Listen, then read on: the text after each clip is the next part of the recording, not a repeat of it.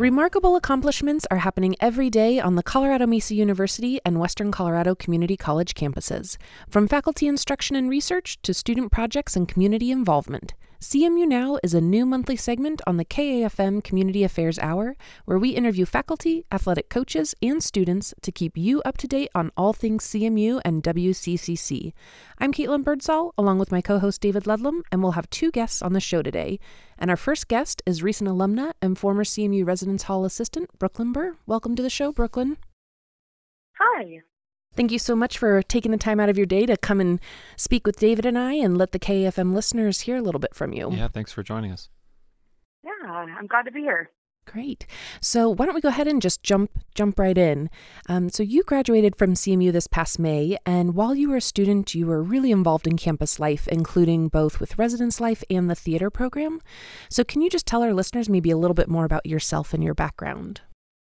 Yeah.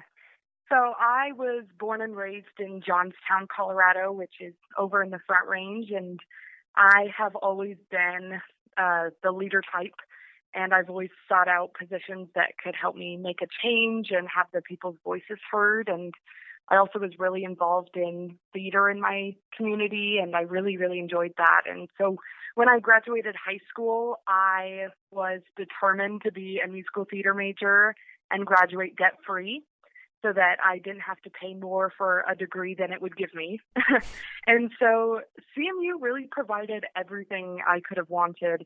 I was offered a lot of scholarships to help pay my way, and the theater department here is a hidden gem, and the leadership opportunities on campus are endless. Anywhere from, like you said, I was a resident assistant to a student worker in the Vice President's Office of Student Services, and I was president of a club of Mesa Thespian Society and student director of Mesa Out Loud, which is a performing touring group for CMU and the theater department. And so CMU was exactly what I wanted and needed. And I got an ideal education and even better experiences and memories. And I'm just really thankful to have come to CMU and had a great experience. You know, I always love getting to talk to students because, you often think they're here, they're, earning their degree, they're in their classes. And then when you hear about all of the extracurricular activities that students are involved in, it literally blows my mind. I mean, you just rattled off about, 5-6 different organizations that you were involved with. And I just always find that really impressive in our college students. Yeah. Well, and speaking of the extracurricular activities, Brooklyn, I was watching back the I Have a Dream commemoration event last year, and I saw your performance of a U2 song, and it was just so powerful, and you really are talented. We're lucky to have you. And I wanted to talk to you about what your experience has been like more recently. You, I think, have lived on campus all 4 years, so you've had the opportunity to have that traditional campus experience as a university student, but you've also had the experience of what it's been like to be on campus during COVID-19. So you left for spring break, thinking you're going to come back and experience the end of your university career in a normal kind of way, but that wasn't what happened. What was it like for you? Tell us what it was like to be a student on campus during this sort of unprecedented pandemic, and was there some good things that came out of it for you too? Yeah, I actually had a trip planned to go to New Orleans during spring break, and I was determined to go. And I think there were a lot of us students who didn't quite grasp how big of a deal this whole thing was until about halfway through break when President Foster sent out that email about the new plans for the semester. And I think that's when it really hit. And so I canceled my trip, and it didn't take long to realize the list of things that were going to be canceled as well. And, things that I wanted to do and cherish as I did them for the last time as a senior. And, we had a lot of different events that happened in the spring. And so everything changed. And, even the resident assistant position that I'd known for 3 years changed, and to where I couldn't interact in person with my residents. And most of them had moved out before I even returned back from the extended break. So we had a drastic decrease in amount of residents on campus. And so it was really lonely to have to isolate ourselves and quarantine ourselves and make sure that we maintained safety and a healthy environment on campus while also still doing what we do as RAs and facilitating a fun environment of living on campus. And so it's been really interesting seeing the ways that residence life has adapted to these changes and making sure that we're maintaining a healthy and safe and fun environment for us to still be able to make the memories that we would have been if COVID was never a thing. So it's been very interesting, and I think the professional staff has done a great job at hitting the ground running on making processes that would make, the checking out process easier and safer, where we could do it virtually. And they've really done a great job of keeping us resident assistants safe while still doing our job. Perfect. Well, you are listening to CMU Now on KAFM Community Affairs, and our first guest today is recent alumna and former CMU Residence Hall assistant, Brooklyn Burr. So, Brooklyn, I wanted to dive a little bit deeper into your role as a resident assistant. So, we know that's an important job here on campus, let alone during a pandemic that none of us have ever faced before or had to deal with before. But I was wondering how you felt prepared to lead your residents during the end of the spring semester, and maybe some of the positive things that ended up coming out of the changes that were happening due to COVID-19. Yeah, I think it was a lot of figuring out how to guide my residents through this unknown time with all their questions and how I was finding those answers in real time. And even the professional staff was figuring out those answers in real time. And so, it took me 3 years to realize that a group chat for my floor was the way to go, just in general of communication. But then during this time, and once COVID hit, it made the virtual communication key and just so much easier, that if there was a concern of one of my residents, regardless of if they were back home or still on campus, they could reach out to me. And so I think that was a huge,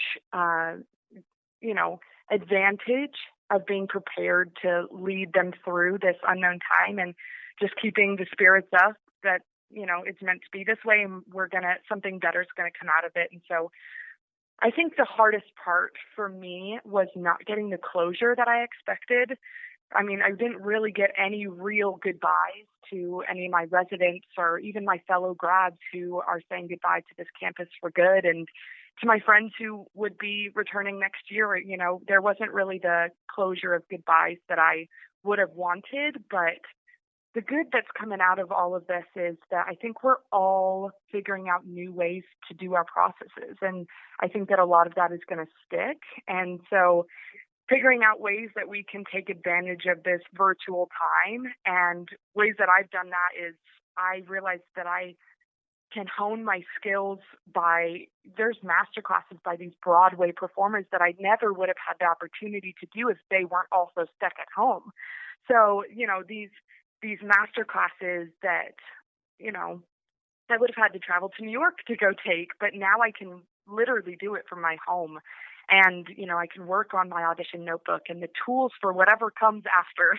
And so I think that's some of the good that's coming from a lot of people, is they get to kind of explore self-exploration of how they can better themselves, and then also how can we better the processes of what our daily life is. And I think that that's really cool and something that's really great that is coming out of this whole pandemic. Well, Brooklyn, you mentioned saying goodbyes. I hope you actually never get to say goodbye, because I want you to continue performing at all of our Alumni Association events, and hope that you stick around for those. But, since you are graduating and you are saying goodbye in one respect, what is in the next phase of your life, and has, the pandemic or the national crisis that we're experiencing now affecting your plans for the future? Yeah, it's made it a little bit more unknown.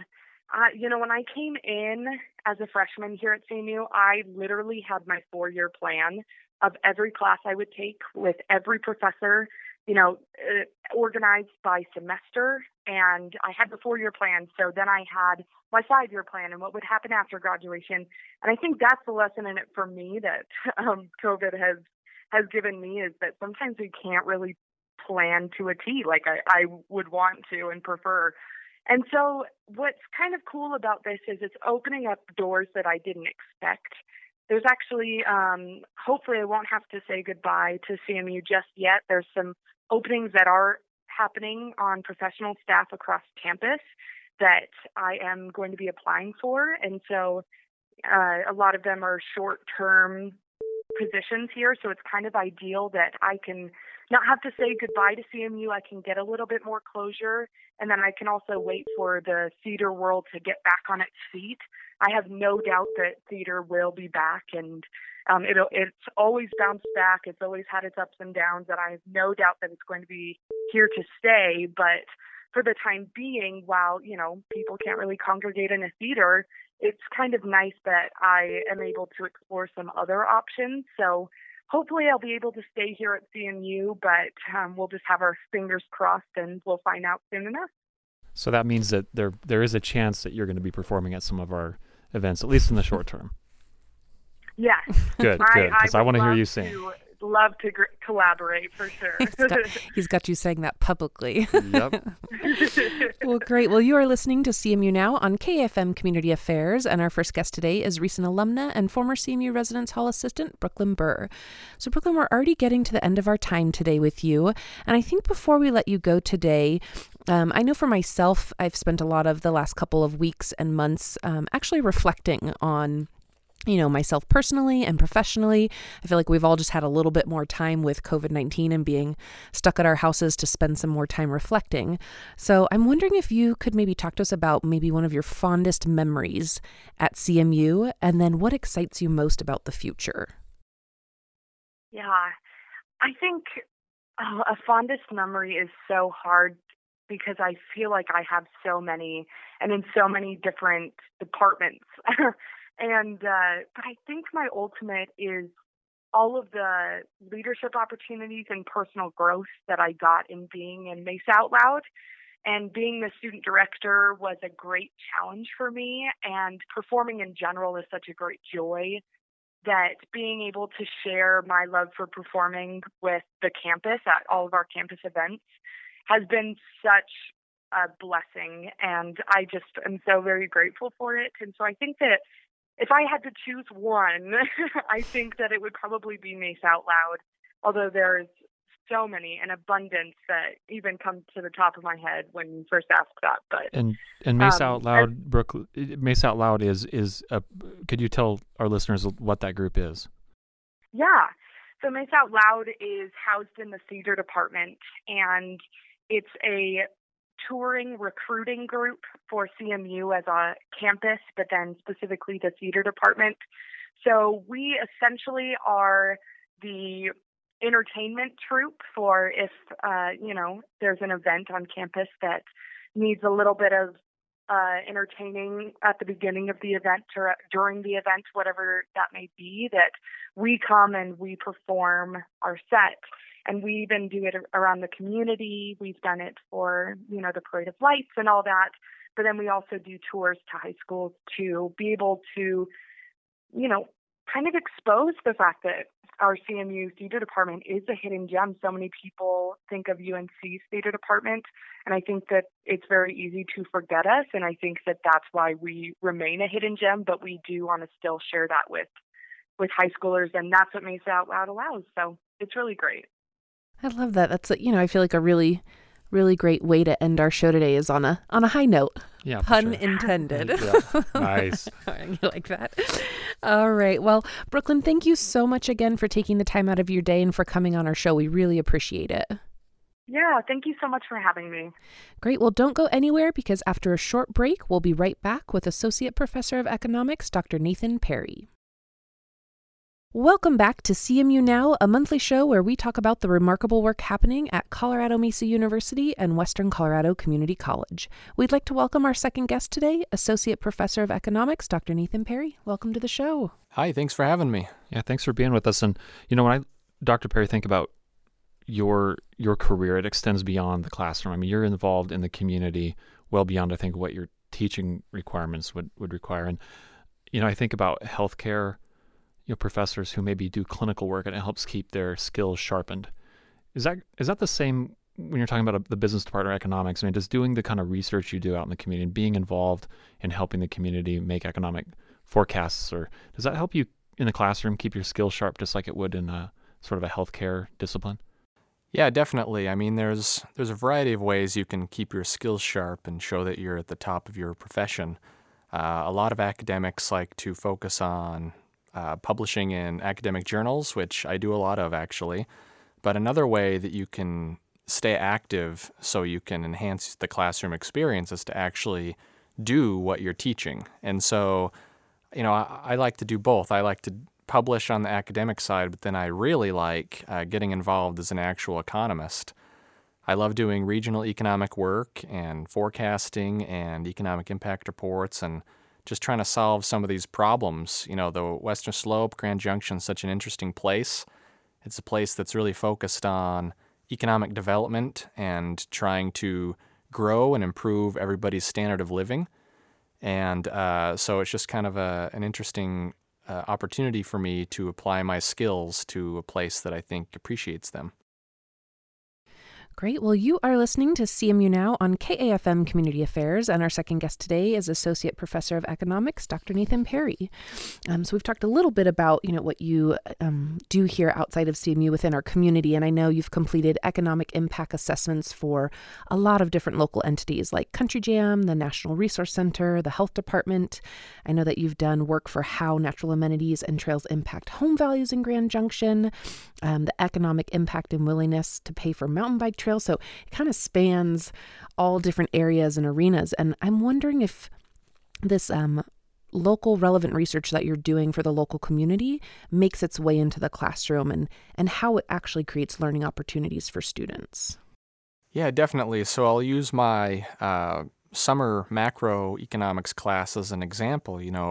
I'm teaching an Introduction to Macroeconomics course, and I write these quarterly economic newsletters for Mesa, Montrose, and Delta counties. And they had to get through a couple weeks of the course before they could understand any of the terms, but I've assigned that newsletter to them. Well, they don't know it yet, but it's going to be assigned very soon because it allows them to see how economists actually take all of this stuff that they're learning in the textbook and turn it into a tangible, useful document that businesses and governments and people use. So, when I teach econometrics, which is advanced statistics applied to economics and a bunch of other things, I have so many of my own data sets that we can actually go through and repeat a lot of my studies that I've published or that I've done for grant work. And that's kind of a cool experience because then I can Google my paper and they see this report and I make them read it, which I'm sure they hate. But and then we can go through and I can walk them through exactly what I did. And I think that's, that's a good experience for students, I think. That's what I love. I mean, that's something, we always tout here at CMU, that students are going to receive that hands-on real-world experience at an undergraduate level that they may not experience if they were to choose to go to a different college or university. So I love getting to hear actual examples of how that's happening in the classroom. Yeah, well, it's really good to do that. I've seen my teaching change and improve. You start to think differently when you're actually performing tasks in your field. So for me, as a professional economist, I think more about why is this useful? What do students really need to know? How do I approach this differently than maybe 10 or 15 years ago in graduate school when I was just learning about these things? And so it's definitely changed my approach and the things that I think are important in the classroom. And I think it's, provided a more vibrant and useful experience for the students. Well, Dr. Perry, I don't know if it's possible to get an economist to stop talking about numbers, but I want to talk for a minute about the man behind the numbers. Tell us a little bit about who you are. What are your interests outside of economics? You got family in town, and how'd you get to Grand Junction? Well, I am from Salt Lake City, born and raised. How far do you want me to start? I mean, just tell a boring story. All the way back. I can either before be the numbers. I can either before the numbers. I can either be boring with numbers or I can be boring with stories. You got your choice. I was born and raised in Salt Lake City, and I got a scholarship to Westminster College out there and studied economics and philosophy, actually. Economics and philosophy? Yeah, I have Is a that kind of rare? Is that a rare combination? I don't know. But I really liked philosophy, but I wanted something that, was more quantitative also. I kind of wanted to hedge my bets. I wanted to be a clear thinker, but I wanted to, have numbers and graphs kind of behind that thinking. So I did a double major. And then I thought about what I wanted to do next. I was working at American Express doing some accounting stuff and some tech support stuff. And I thought, well, I could do a master's in finance, or I could work and do an MBA, or, I'm really good at econ. These professors seem to have an awesome life. So I applied at a few programs, and the University of Utah gave me funding at the age of 22. So I actually started teaching classes when I was 23 years old.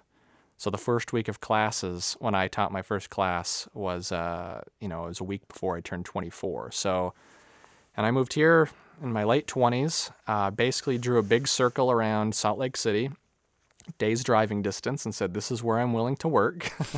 And, because we have family there, and I wanted to pursue this career, but I wanted to maintain my proximity and closeness to them. So it was Mesa State College at the time, and I had a friend who actually went to Western, but his girlfriend was from Grand Junction. He said, "Oh, Grand Junction, that's the St. George of Colorado, St. George, Utah. It's like the drier but really outdoor activity. Beautiful. And warm." Yeah, exactly.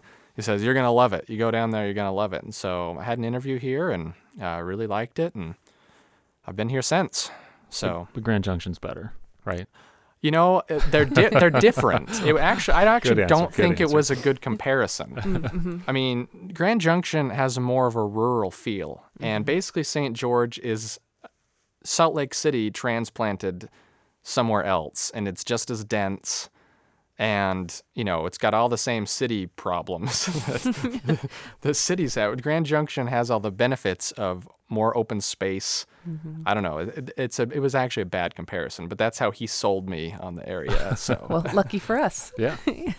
Well, you are listening to CMU Now on KAFM Community Affairs, and our second guest today is Associate Professor of Economics, Dr. Nathan Perry. So I think often people think of CMU as a teaching university and not a research institution, which is true. I mean, that's what we focus on, is the teacher-scholar method.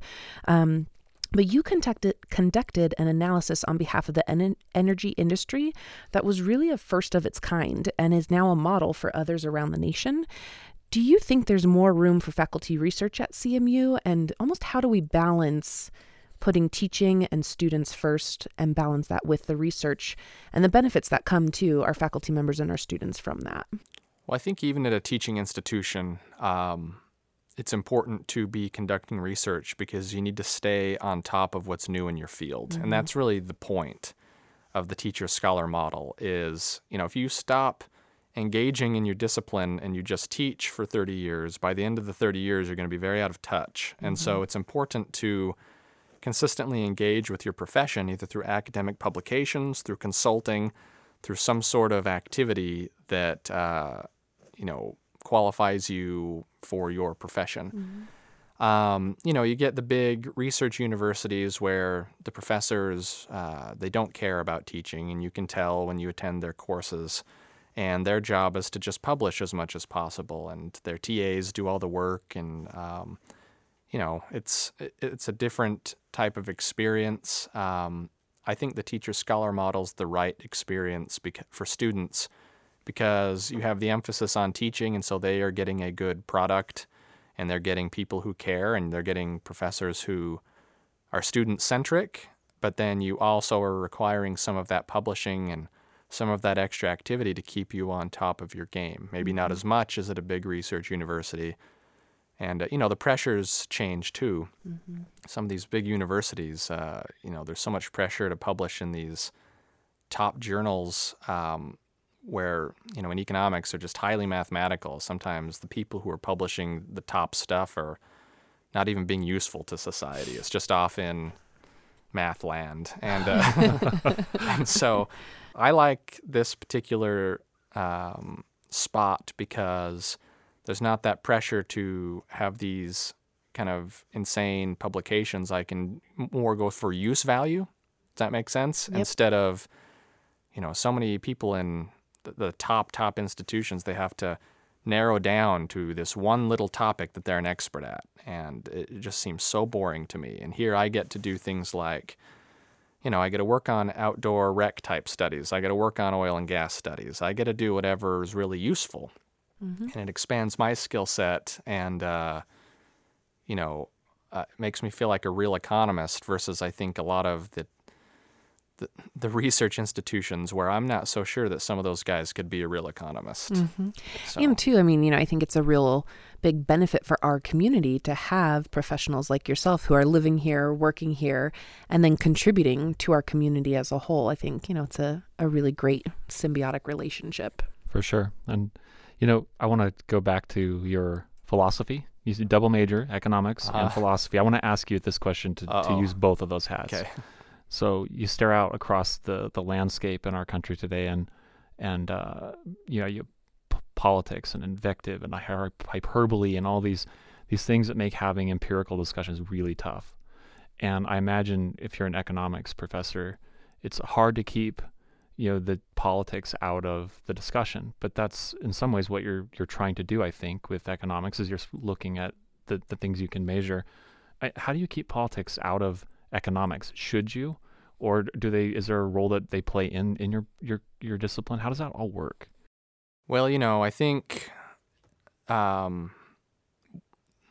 impossible to keep some politics out because so many economic issues end up being political issues. And so I think you have to approach it as showing the students both sides and being as upfront as possible about the pros and cons of all arguments. And if you start thinking in terms of pros and cons and have students help create pros and cons lists, then you're developing critical thinking and you're not imposing political viewpoints on students. We live in a world where everyone is sharing their political viewpoints very freely, and that's fine, but I just don't think that that's my job. I think it's my job to help students be critical thinkers and to not care what their political views are, but to also help them to use, as an economist, I want them to not just have general opinions, but also use data to help drive their opinions. And just because you have data doesn't mean you're going to end up with one opinion or another. There's a lot of data points that people have differing opinions on. But the point is that you teach them to use tools in data, you use tools in critical thinking, to apply and to be the best possible thinker and to always consider the other side, even if you have a strong opinion. And so I think that's my personal teaching philosophy, and that's how I handle politics. I've never had any student accuse me of being political in a teaching evaluation, and and I'm very upfront when I talk about topics that we need to talk about in class. That hey, I'm not trying to impose my viewpoint, but I'm going to give you both arguments here, and so I want you to feel like you can think clearly and freely. That's the academia that I fell in love with, is the open debate and discussion and open thoughts. And, I think society's kind of moving towards closed thoughts and, people are afraid to hear the other side. And I think that's dangerous for society personally. So I try and show both sides, pros and cons, critical think, and not impose my viewpoint. I guess that's how I'd summarize that. Great. I think that's a great way to wrap up the show today. Yeah. So thank you so much again for taking the time out of your day to come and talk with us and kind of let our KFM listeners have a little sneak peek into what you do here at CMU. Yeah, thanks for having me. Well, this was a special edition of CMU Now on KAFM, and normally this segment airs on the second Tuesday of each month on KAFM Community Radio. You can also listen to a podcast of today's show at kafmradio.org. I'm your host, Caitlin Birdsall, along with my co-host, David Ludlam, and we'll be back next month for another edition of CMU Now on the Community Affairs Hour.